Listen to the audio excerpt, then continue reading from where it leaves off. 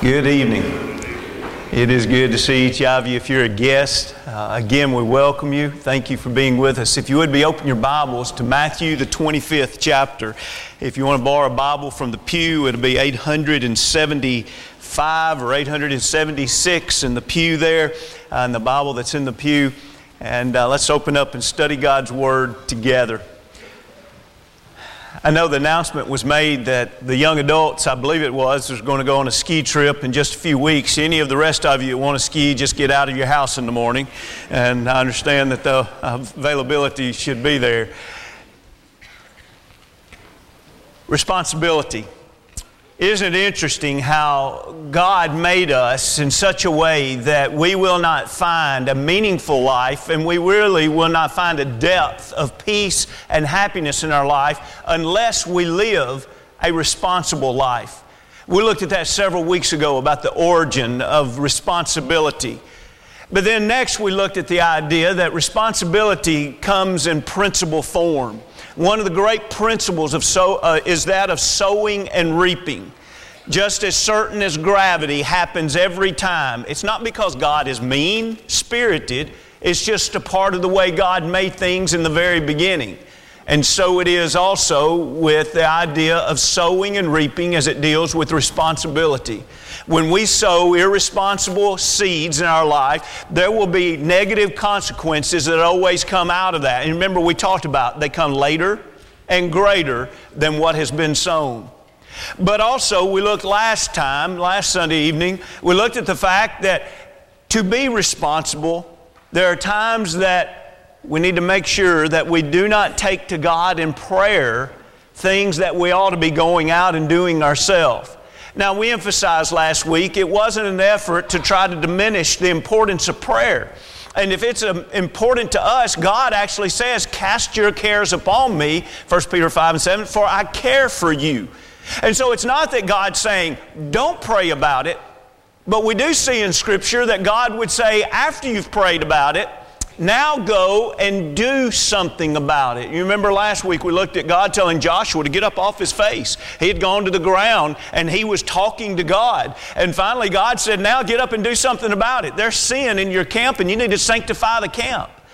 And so we did. So we've looked at the origin, we looked at the principle, and we've looked at even the plea. There's a time to get up and do something about it. But you know, sometimes what we all need is a good story. You know how sometimes a story just brings everything that you've learned to life. And I'm not suggesting this one parable can bring everything to life about what we've talked about already in responsibility. But in this parable, we do learn a lot about responsibility. Will you join with me? Let's read the first couple of verses and then we'll pause and talk about those and then we'll move forward. Look at Matthew, the 25th chapter.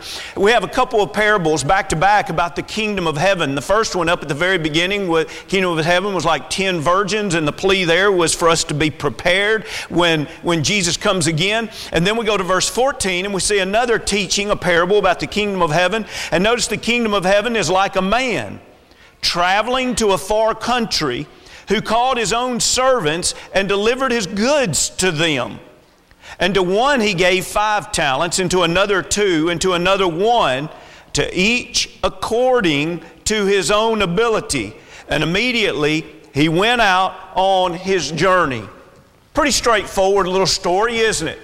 A man that had servants and he wanted to leave his resources not sitting idle, but the man wanted his resources to be working for him while he was away. And so he called 3 servants. Now, isn't it interesting? We would expect the man to have more than 3 servants, but there were 3 that he called that he trusted enough to say, I'm going to leave what I own in your hands. And I want you to invest it. I want you to allow my resources to make resources, additional resources, while I am away. Now we see from the next verses that we'll read in just a moment, he was away for a long time.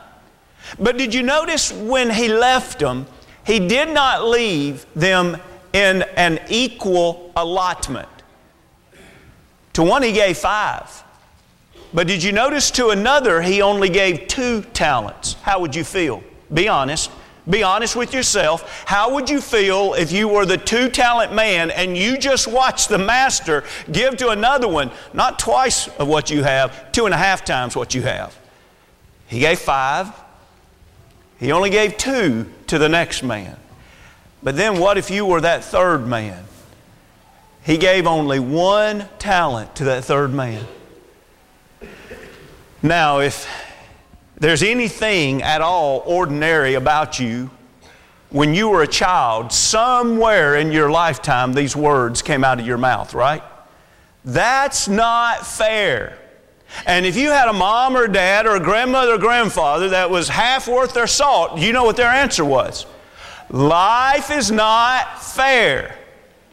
Isn't that interesting that in this parable, that's exactly what we see right here? Life is not even. Life is not equal.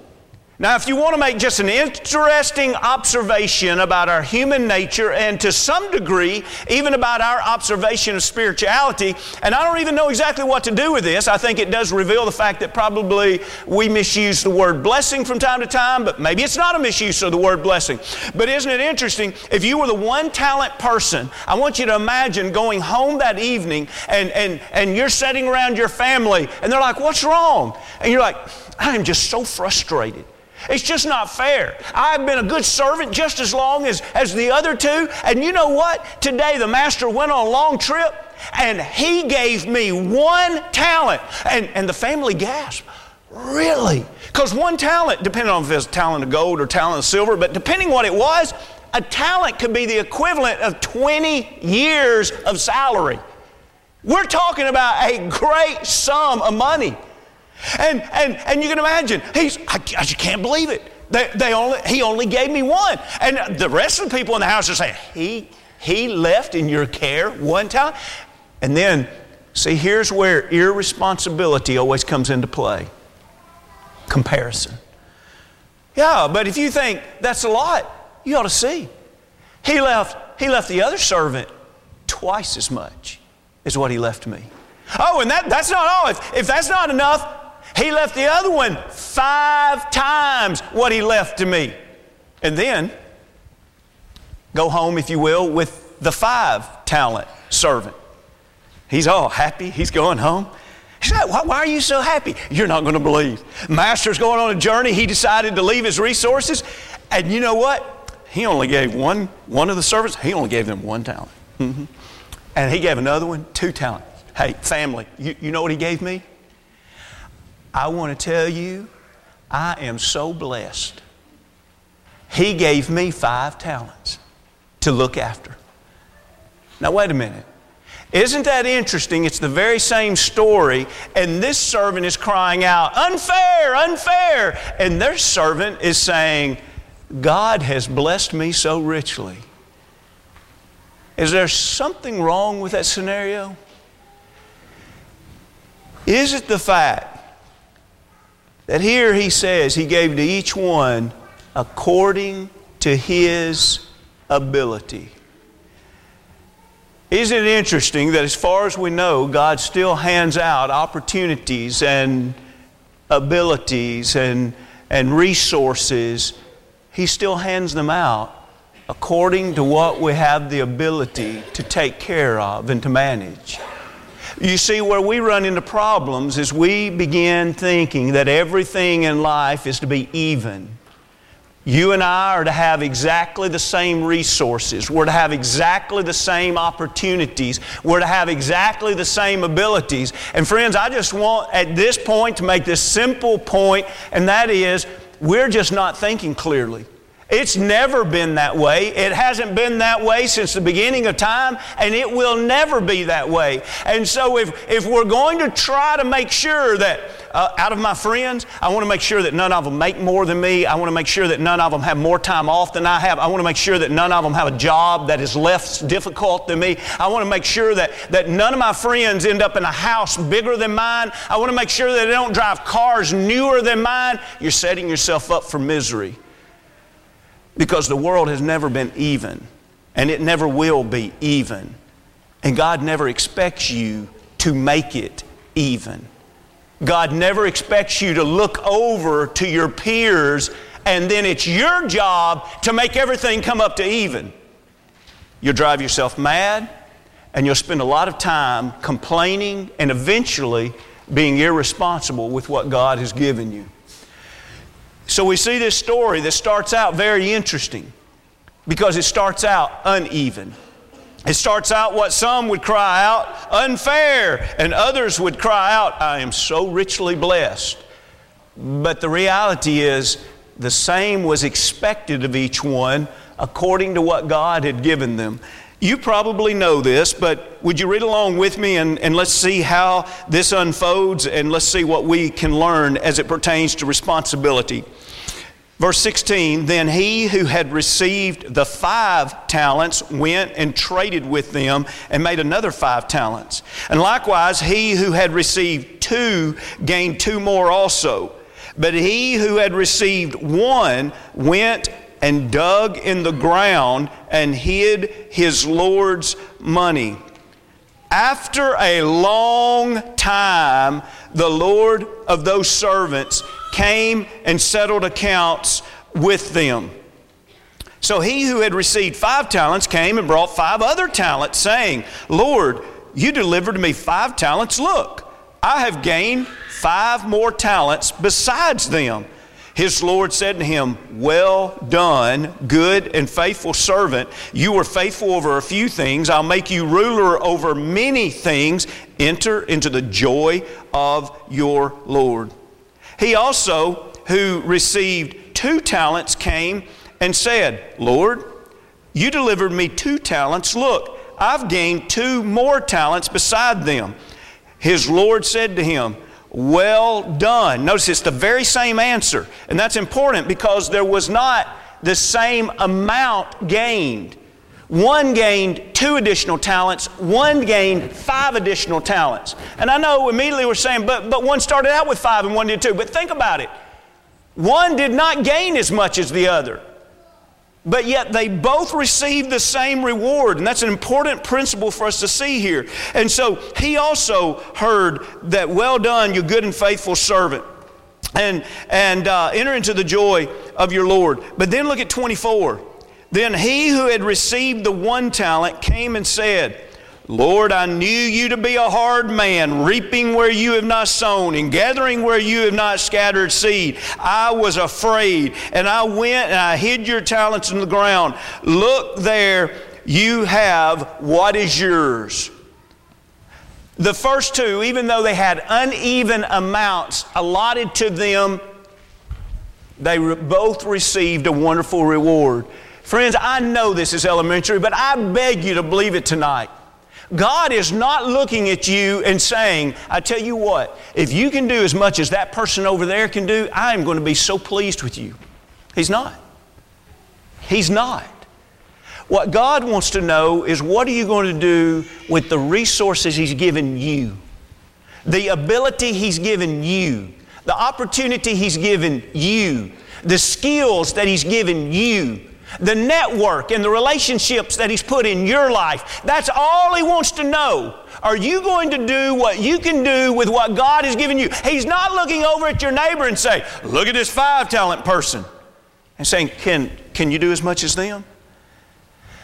And the reason that's so important to understand is because when we start the comparison game, if we are a 2-talent person, and we start the comparison game with a 5-talent person, before long we pull the old Pilate trick and we just say, I'm washing my hands of this. I can't ever do as much as them. And that's what the church is all about, is all those people that can do everything and I can't do everything. So because I can't do everything, I'm going to do nothing. And you know where that puts us? Now in this story, when that's our mindset, we've stopped being the 2-talent man and we started being the 1-talent servant. Notice what the 1-talent servant did. We've already read it, but look back there in 24. He started, of all things, accusing the master. Now that's a serious accusation, because in this story, the master is like God. And isn't it interesting that he starts belittling or criticizing the master? Oh, I tell you why I took my talent and I buried it. It's not my problem. It's not my fault. It's your fault. It's your reputation. Everybody knows how hard you are. What was he doing here? Two things that lead to irresponsibility. And that is making excuses and the blame game. Oh, I'll tell you why. My excuse is you. And also while we're at it, you're the blame. I can list you the negative things about you that cause me, the third one, to be afraid. Have you noticed that fear is never a justifiable reason for not doing right? Fear is never a justifiable reason to not do right. God's not going to look at you and say, I really wanted you to do right, but now that I recognize that you were simply afraid, I excuse you. You don't have to do right. Fear is never a justifiable reason. Well, what about excuses? You know, Benjamin Franklin, I really don't know if Benjamin Franklin said all the things people say he does. Him and Abe, they get all the great quotes. But Benjamin Franklin, it is said that he said, a person who is really good at making excuses is seldom good at anything else. You see what he was saying there, don't you? The idea is, what are you going to spend your time doing? Trying to figure out how to excuse yourself from things? Or are you going to roll up your sleeves and figure out how to do what is your responsibility to do? And so isn't it interesting here that we have 3 servants, and all 3 were given very different amounts, from 1 talent to 2 talents to 5 talents. And the 5th, and the 2nd talent man, they were rewarded from God, and they were esteemed highly from God, not because the number of talents that they produced, but because of what they did with what they had been given to them. And the 1 talent man, I know this is obvious, but let me state the obvious. The 1 talent man was not punished by God because he only was dealing with 1 talent. The punishment that was given to him was because of his failure to do anything productive with the 1 talent. As a matter of fact, let's move to that portion of the story. Notice when Jesus, in Jesus telling this story, the master speaks up about this man. Remember, we just read verse 24 and 25 where the man is accusing him. And notice what the master says in 26. But his Lord answered and said to him, you wicked and lazy servant, you knew that I reap where I have not sown, and gathered where I have not scattered seed. So you ought to have deposited my money with the bankers, and at my coming I would have received back my own with interest. Therefore, take the talent from him and give it to him who has 10 talents.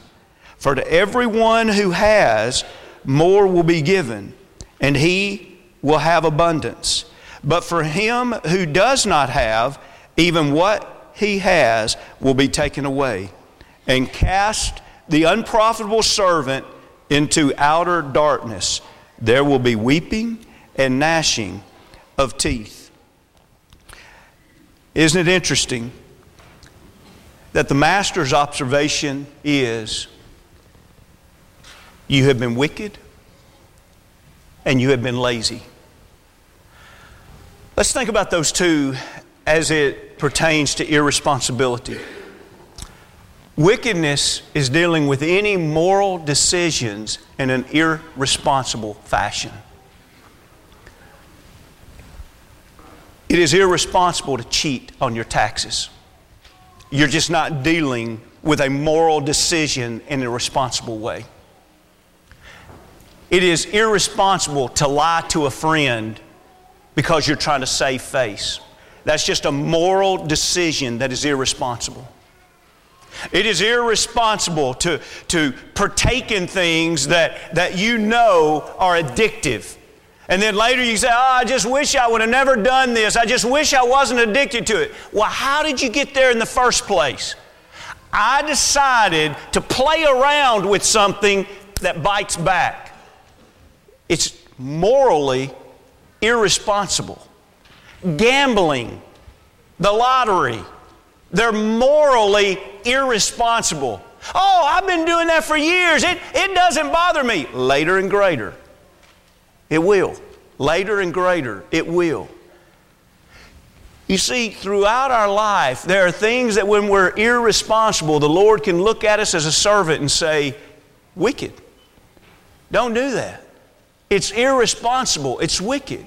But then notice this next one, because it's real interesting, the choice of description here. The next one wasn't necessarily him saying, hey, you've done something wicked, although you could make an argument that laziness is wicked. But think about it. The next one he says, hey, you're a wicked servant, but then he finally just says, you're lazy. You're a wicked and lazy servant. In other words, you won't roll up your sleeves. You know why the 5-talent servant was able to make 5 more talents? You know why the 2-talent servant was able to make 2 more talents? Somewhere along the way, they rolled their sleeves up and they said, this is the work that I have to do. Let me get busy doing it. What if the 1-talent man, instead of digging a hole and burying it, what if he would have said, let me roll up my sleeves just like that servant and just like that servant is rolling up their sleeves? What would the outcome have been? Most likely the outcome would have been that he also would have made additional talents.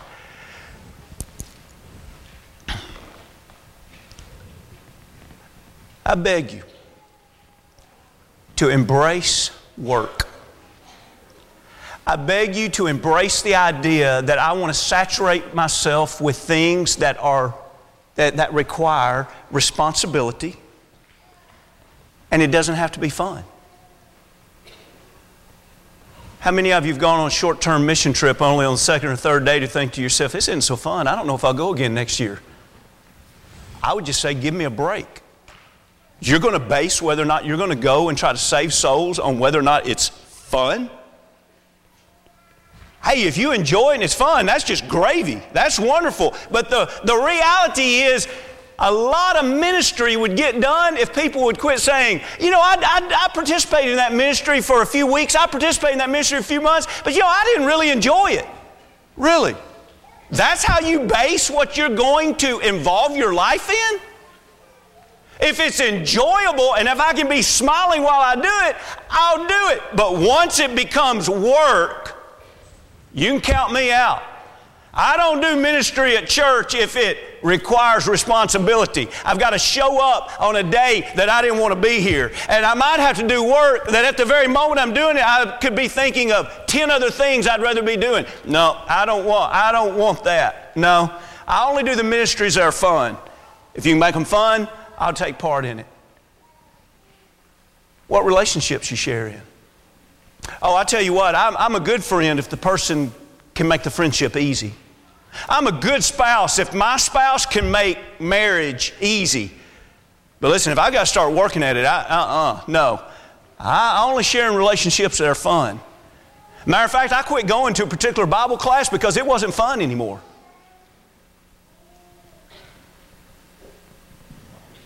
Brethren, you're on a slippery slope that does not have a good ending if you base your decisions in life of what you're doing based on whether or not it's work.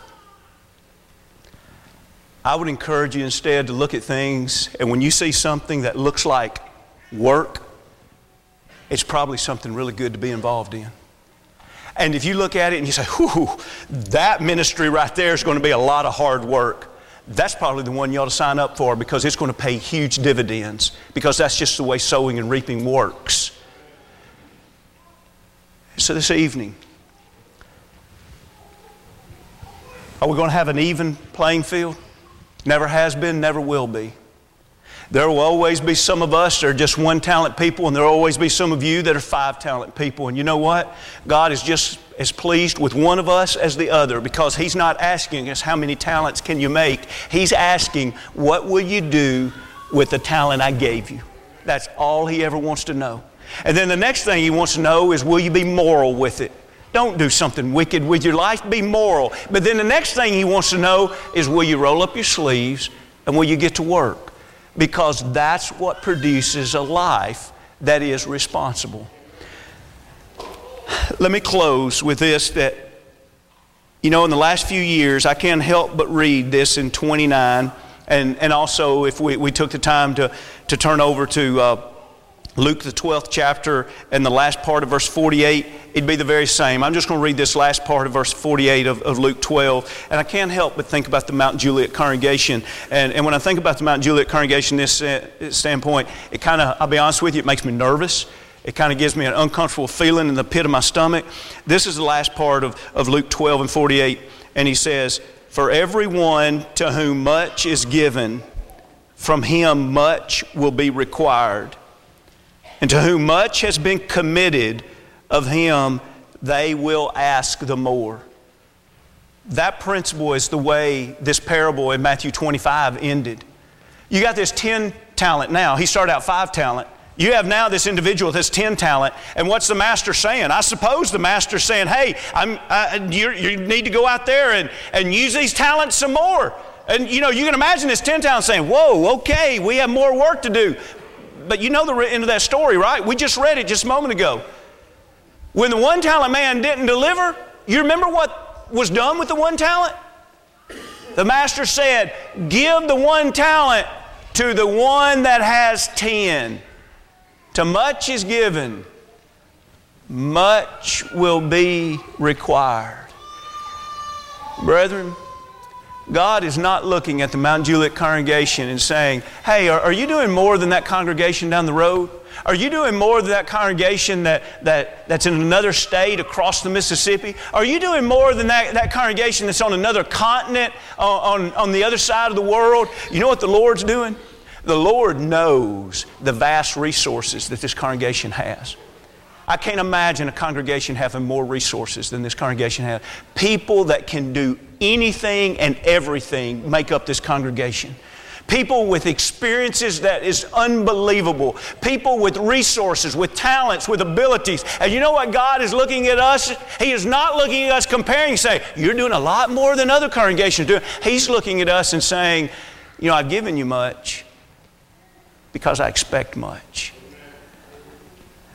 And tonight, I beg you to realize it starts with each of us individually, but collectively, for God's glory, there's much this congregation ought to be doing because God has given us so much. But let's sing a song of encouragement and think about us individually. And if you need to get your life aligned with the Master and get your will aligned to His will and get your talents aligned to His will, we'd love to encourage and help and take your name before the Lord. If you need to confess sin and pray forgiveness, if you're ready to be baptized into Christ, we'd be honored to have a part in that. But let's all leave here tonight being responsible, giving God our best, and to Him be the glory. If we can have